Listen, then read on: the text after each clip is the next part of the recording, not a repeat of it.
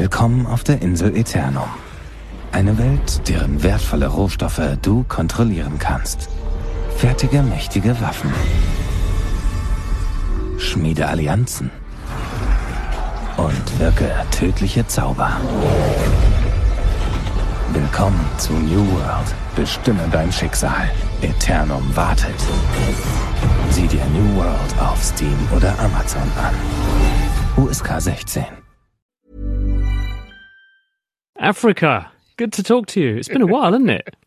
It has been a very, very long while. Thank you very much. It's lovely to chat to you too. I was actually watching you and me together on YouTube the other day because do you remember when we were in Cape Town at the Science Centre? Yeah. And it was 2016. I thought, oh, hasn't time flown? But I look a lot younger then. That was the last time I think we saw each other actually. But that was great fun because we did that sort of Q&A session down there at the Science Centre, and the questions were brilliant like they always are. We can't wait to have you back in South Africa again, Dr. Chris Smith, so that we can have those engagements. Just right. Let's get this pandemic underway. Speaking of which, the first question this afternoon is related to viruses and is from Gamo in Midrand. Gamo, good afternoon. What's your question for the Naked Scientist? Yes, hi. Yeah, my question has to do with, I would like to find out what causes a virus to mutate and whether there is any difference in propensity to mutate in vaccinated and unvaccinated, and what would cause the difference if there is one. All right, Gamo, thank you very much for that question. 3 questions in one there for you, Chris.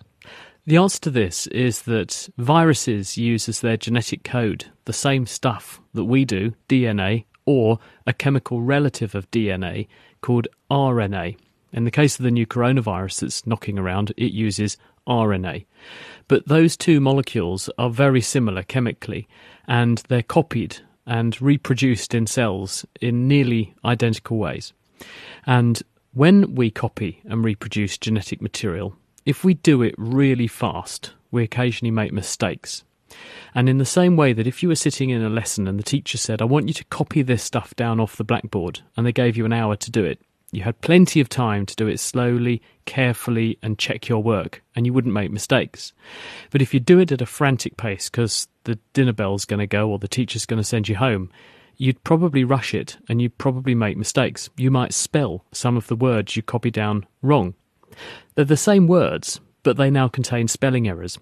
The genetic code is pretty much the same. There are 4 letters in the alphabet rather than 26 that the genetic code uses.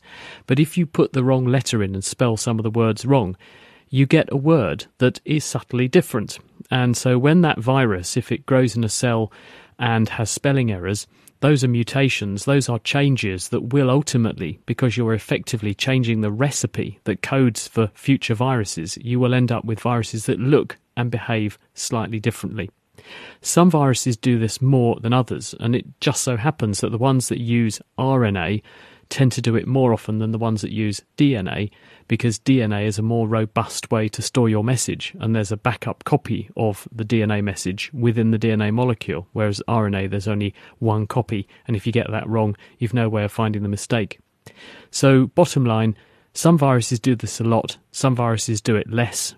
Viruses that do it a lot include norovirus that causes diarrhea and vomiting, and flu as well, and HIV. Those all make lots of mistakes, and as a result they evolve and change. Whereas viruses like chickenpox, a DNA virus, they change much more slowly, but they can still change. Do vaccines make a difference to this process? Well, in some respects they might, because if you place a barrier in the way of the spread of an infectious disease, and that's what vaccination does, is it creates a wall of immunity across the population, then the virus is now going to focus its efforts on breaching that wall wherever there's a gap. So in other words, if the wall is impenetrable to viruses that look a certain way, but a virus comes along that looks slightly different or has a slightly different characteristic, it can go over the wall.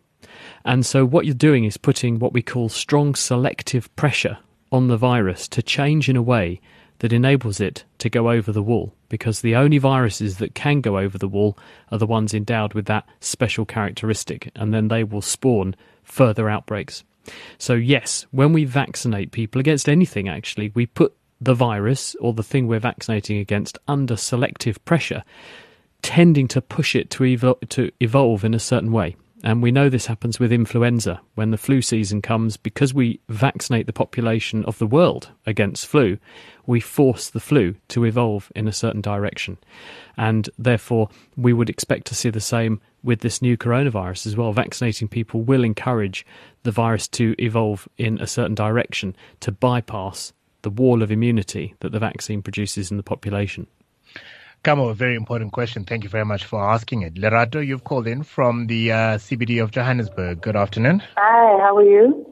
Very well, thank you very much. How are you doing? I'm well, thank you. I would like to ask the good doctor about the bladder. Go ahead. Why is it that on a normal occasion you can go about doing your normal business and not feel as pressed as when you step into the house? You could go. You might not even realize that you were pressed. But the moment I step into the house, I'm squeezing, I'm jumping, I'm unbuttoning, and you just have to. It's almost like there's this urgent need to use the bathroom immediately, whereas you've been going about the whole day. But the moment you step in the front door, it's like usually at the key. Once you put the key in the door, the bladder starts misbehaving. So And it often feels like that key is taking forever to turn, right? Because and it's an urgency. Now it's an emergency. And I'd like to know why that happens. That's an important question, Lerato. Chris? Well, there's a massive case here of brain over bladder. When we know we can't get to a loo, then your brain strongly suppresses the signals of the I need to go urge feeling. And your bladder is under the control of an automatic part of your nervous system called the autonomic nervous system that keeps your bladder under control when it needs to be out of sight, out of mind, and means you don't wet yourself. But when you know that you are within reach of a lavatory, then the suppression signals are removed, and the signals that are saying how stretched or full the bladder is start to make it through into your consciousness, and that then starts to tell the autonomic or automatic parts of the nervous system, you need to prepare, you've got a chance to go for a wee. And this whole thing goes building up and building up. With the more attention you focus on it, the more you need to go, because the more ready the bladder becomes to empty. And that's why it's almost a frantic dash for the loo at the last minute when you've been holding on for a long time. But until you got to that point, you were able to suppress it because you knew you weren't within reach of the loo, you weren't within reach of that amazing sensation of, oh, thank goodness. So as a result, you psychologically switched it off and it kept the bladder inactive. But as soon as it knew you're within reach of the toilet, it starts to build the electrical activity in those particular nerve circuits, getting ready to make your bladder empty. And that causes an increase in pressure in the bladder, stimulating the stretch receptors even more. And that makes you want to go even more. I'd love to know how long has been for you. Do send me a WhatsApp to 072 702 1702. I know somebody who held it in, knowing very well that he needed the loo for 5.5 hours. And I'm going, that cannot be healthy in any way whatsoever. But he had good reason for that. Donovan, you've called in from Germiston. What's your question for Chris? Hi, Dr. Chris and Africa. In terms of identical twins, why do they sometimes say and do exactly the same thing at the same time? Thank you. Thank you very much, Donovan. Chris? Well, twins come in two flavours, identical and non-identical. And they're produced by two totally different mechanisms during development. Non-identical twins are where two different eggs are fertilised by two different sperm. It just so happens there are two eggs there and there's plenty of sperm around to fertilise them, and so you get two completely independent developing babies. But with identical twins, one egg is fertilised by one sperm, and for some reason, and we don't know exactly why this happens, but for some reason the embryo divides, and it divides into two. But because it came from a single egg fertilised by a single sperm, these two individuals are genetically identical, therefore they end up looking identical. Biochemically, they are identical. And because they are identical, many of the processes that put them together encourage them to grow up, and they're growing up side by side as you don't want to say mirror image because they are effectively the same as each other, but they're sharing life experience, they're sharing the same education, the same stimulation, the same environment, food. There are so many shared experiences because they are identical almost in age, give or take a few minutes most. And as a result, it's unsurprising that they should develop behaviours that are identical because they've got a brain which has wired itself up in as identical a way as it can between the two, and their education and life experiences are going to be so similar that the reactions that people tend to program into themselves socially and so on are going to also be very, very similar between the two because their upbringing, their nurture has been nearly identical as well as their nature. So that's why you tend to see this uncanny thing where one twin does something and the other one tends to have exactly the same reaction. It's because they've got that shared lived experience. Interesting. Alistair, you've called in from Boksburg. What's your question for the Naked Scientist? Hi, Africa and Dr. Chris. I'm pretty sure Chris will know that ATU is actually an acronym for Autosomal Dominant Compulsive Helio-Ophthalmic Outburst Syndrome. In other words, ACHOO, ATU, sneezing. It's one for the pub quizzes. I wonder how many listeners know that. So how does sneezing actually work? I've got a couple of questions. Do animals sneeze the same way? Why do we normally sneeze a minimum of twice? And why do we sometimes sneeze when we come into bright sunlight? And can we sneeze with our eyes open? There is an urban legend that says your eyes will pop out, all that. Cheers. Alistair, thank you very much. He's really thought about those questions, hasn't he? Well, let's lay to rest the myth first. Will your eyes pop out if you sneeze with them open? The answer is no, they won't. There's no pressure behind the eye because the back of your eye is not in connection with your airways, and so there'd be no way for pressure to build when you sneezed behind the eye to pop out your eyes. The other piece of evidence I can bring to the party is I have tried it. I decided that I couldn't understand why it would be impossible to sneeze with your eyes open, so I decided to do it. There was also a safety component to this because I was driving at the time and I didn't want to take my eyes off the road, so I decided to sneeze with my eyes open, and it was fine. My eyes didn't pop out, I still had both my eyes. So my anatomical account and then my personal lived experience of sneezing with the eyes open proves you can do it okay. Now, why do we sneeze? Sneezing is a reflex reaction which is designed to clear our airways of an irritation or an obstruction. There are classes of nerve fibres in the nose, sinuses, throat, which are irritated by inflammation or foreign bodies. So in other words, dust that you breathe in, infections that you breathe in, muck that's in your airways, irritates these nerves, and they send signals back to the respiratory centres in the brainstem, which are concerned with coordinating respiration. And they trigger this reflex, which involves screwing up your eyes tight and then a convulsive release of very fast air. The air travelling very fast, of course, to dislodge whatever the thing is that's gone into you that's irritating you, because you've got fast-moving air, lots of turbulence.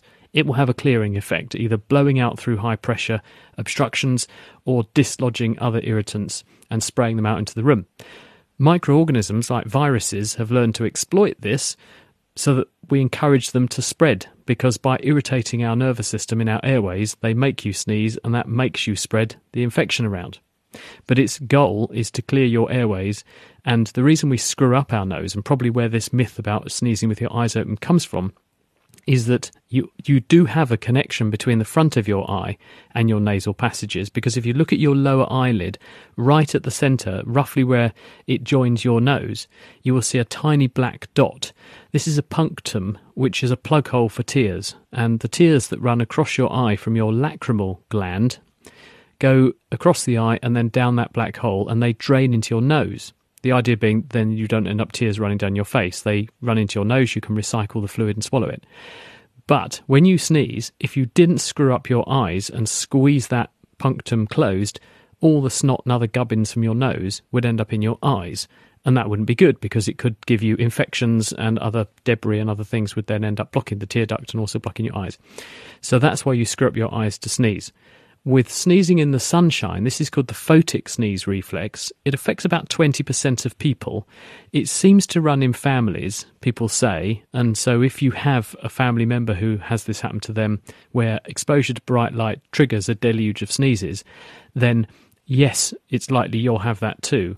We don't know exactly why it happens. People used to theorise that when you look at bright light, it makes your eyes water. The eyes watering then causes more tears to trickle down into your nose, irritate your nose, and then make a sneeze. But the reaction is too quick for that to be the case. So the theory goes that when you have bright light shining on your eyes, that part of that signal, which is there to cause the pupil to get smaller, to cut down how much light goes into your eyes, causes activation in the brainstem of those nerve circuits that do that, and some of that activity spills over into the sneezing centres I talked about earlier, and that triggers you to sneeze. Do animals do this? Yes, they do. I've seen my dog doing it quite often. I've seen our cats doing it, and my daughter had a hamster at one point, and the hamster managed to sneeze as well. And it was quite cute when the hamster sneezed, actually.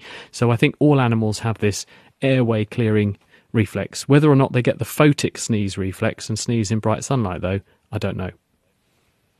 I do think that Timon and Pumbaa in The Lion King, the CGI version of it, actually do sneeze once or twice in the movie. There you go, well. cartoon so animals as well. says. Then you absolutely. Thank you for adding that. Alistair, thank you very much for that question. Back to the topic of coronavirus and the vaccines. Kerry, you've got a question from Bedford View. What's your question for Chris? Hello. Okay, Dr. Chris, what I'd like to find out, please, is the Pfizer-BioNTech vaccine. What happens when it is distributed around the world? Does the efficacy of the vaccine change? If so, why?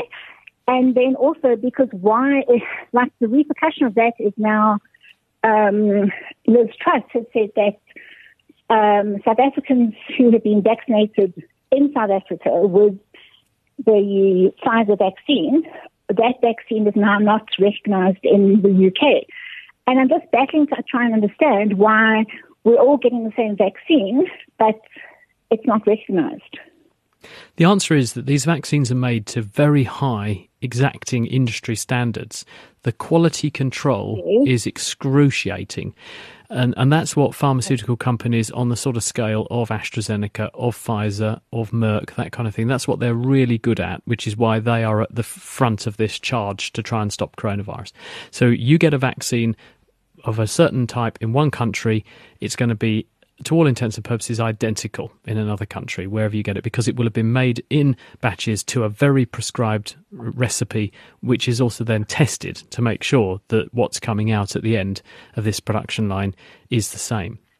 Now, in terms of whether or not the vaccines work equivalently all over the world, because that's another thing to think about, we are making vaccines at the moment based on what we first learned about the coronavirus when the pandemic first emerged. We are, of course, seeing evolution of the virus and some new variants popping up. And because different variants dominate in different parts of the world, different vaccines may have more or less effect against those variants. And so it's not reasonable to say that the vaccine works the same all over the world, although the vaccines have been tested all over the world and have been tested against very broad ranges of people of different ages, different ethnic backgrounds, different disease backgrounds. The idea being to try to work out as clearly as we can what their performance is in all these different contexts. So to all intents and purposes, the vaccines are the same, but the local environment might mean that the performance of the vaccine may be a bit different. And that's because the virus is evolving in its own way in each geography because of various local factors. And that may affect the way in which people do or don't accept people moving from one place to another because of the theoretical risk of variants emerging, new forms of the virus that may have the capacity to sidestep the immunity conferred by those vaccines. All right, Kerry, thank you very much for that question. And Chris, your final question for this afternoon, also pertaining to vaccines, is from Rod in Randburg. Rod, your question for Chris. Hi, good afternoon. I'll try and keep it as short as possible. We're running out of time. Cold chain on the vaccines. I see that when they come out of the factory, they're meant to be kept at minus 70 for a certain amount of time. Then as they get distributed, the temperature gets reduced until you finally get to the vaccination point. What happens if the cold chain is broken? Does the vaccine actually lose its efficacy and become ineffective, or does it just become less effective, or does it become contaminated? Thanks. Some vaccines, some drugs, in fact, are much more tolerant of high temperatures than others. The Pfizer vaccine was the one that characteristically everyone said, well, it's got to be kept at minus 70, and then you can thaw it out near to where you need to use it, and you need to use it quickly. Whereas, say, AstraZeneca's vaccine, this is active at a much higher temperature for much longer, which makes it more appropriate for certain uses, such as out in the field, in the bush or whatever. The answer is that it's not like a light switch where it works until the temperature changes, then it doesn't work. It's a statistical thing where, as you raise the temperature, the rate of deterioration increases. It's a bit like food. You know, we put food in the fridge. It slows down the rate at which food goes off, but it doesn't stop food going off completely. It still goes off eventually in the fridge. What you're doing by putting things at low temperature is you are robbing energy away from the molecules, and when molecules have energy, they're colliding and bashing into each other. So if you slow down the molecules and have less energy in the molecules, they bash into each other less hard and less often, so their prospect of falling apart happens less often. It doesn't mean it stops completely, but for the longer that you keep it colder, the more molecules will remain intact and capable of doing the job of priming your immune system, compared with if you keep something at a high temperature, the proportion of the molecules that might have fallen apart, and therefore the proportion of the dose that's actually potentially active, is going to be lower at a higher temperature than a lower temperature. And what you've got to do is judge it so that you have the likelihood is that when you put the vaccine into a person, there's enough molecules in there still that are active to make the immune system respond. Whereas if you leave it for much longer than that, then obviously that proportion is going to fall away. So there's a sort of sweet spot where you want to keep it in that window of time so that you can pretty much guarantee when this goes into someone, it's got the best chance of working. No, for sure. It's an important question there from Rod in a South African context where many of the areas, of course, are miles away from city centres. Therefore, maintaining that cold chain becomes essential. Chris, thank you very much. Thank you for allowing us to chat to you a little bit earlier. Next week, of course, you'll be back to the regular time on Monday afternoon after the 2:30 Eyewitness News with Azania Musaka. Have yourself a wonderful Monday. And you, Africa. Good to catch up again. Thank you. Willkommen auf der Insel Eternum. Eine Welt, deren wertvolle Rohstoffe du kontrollieren kannst. Fertige mächtige Waffen. Schmiede Allianzen. Und wirke tödliche Zauber. Willkommen zu New World. Bestimme dein Schicksal. Eternum wartet. Sieh dir New World auf Steam oder Amazon an. USK 16.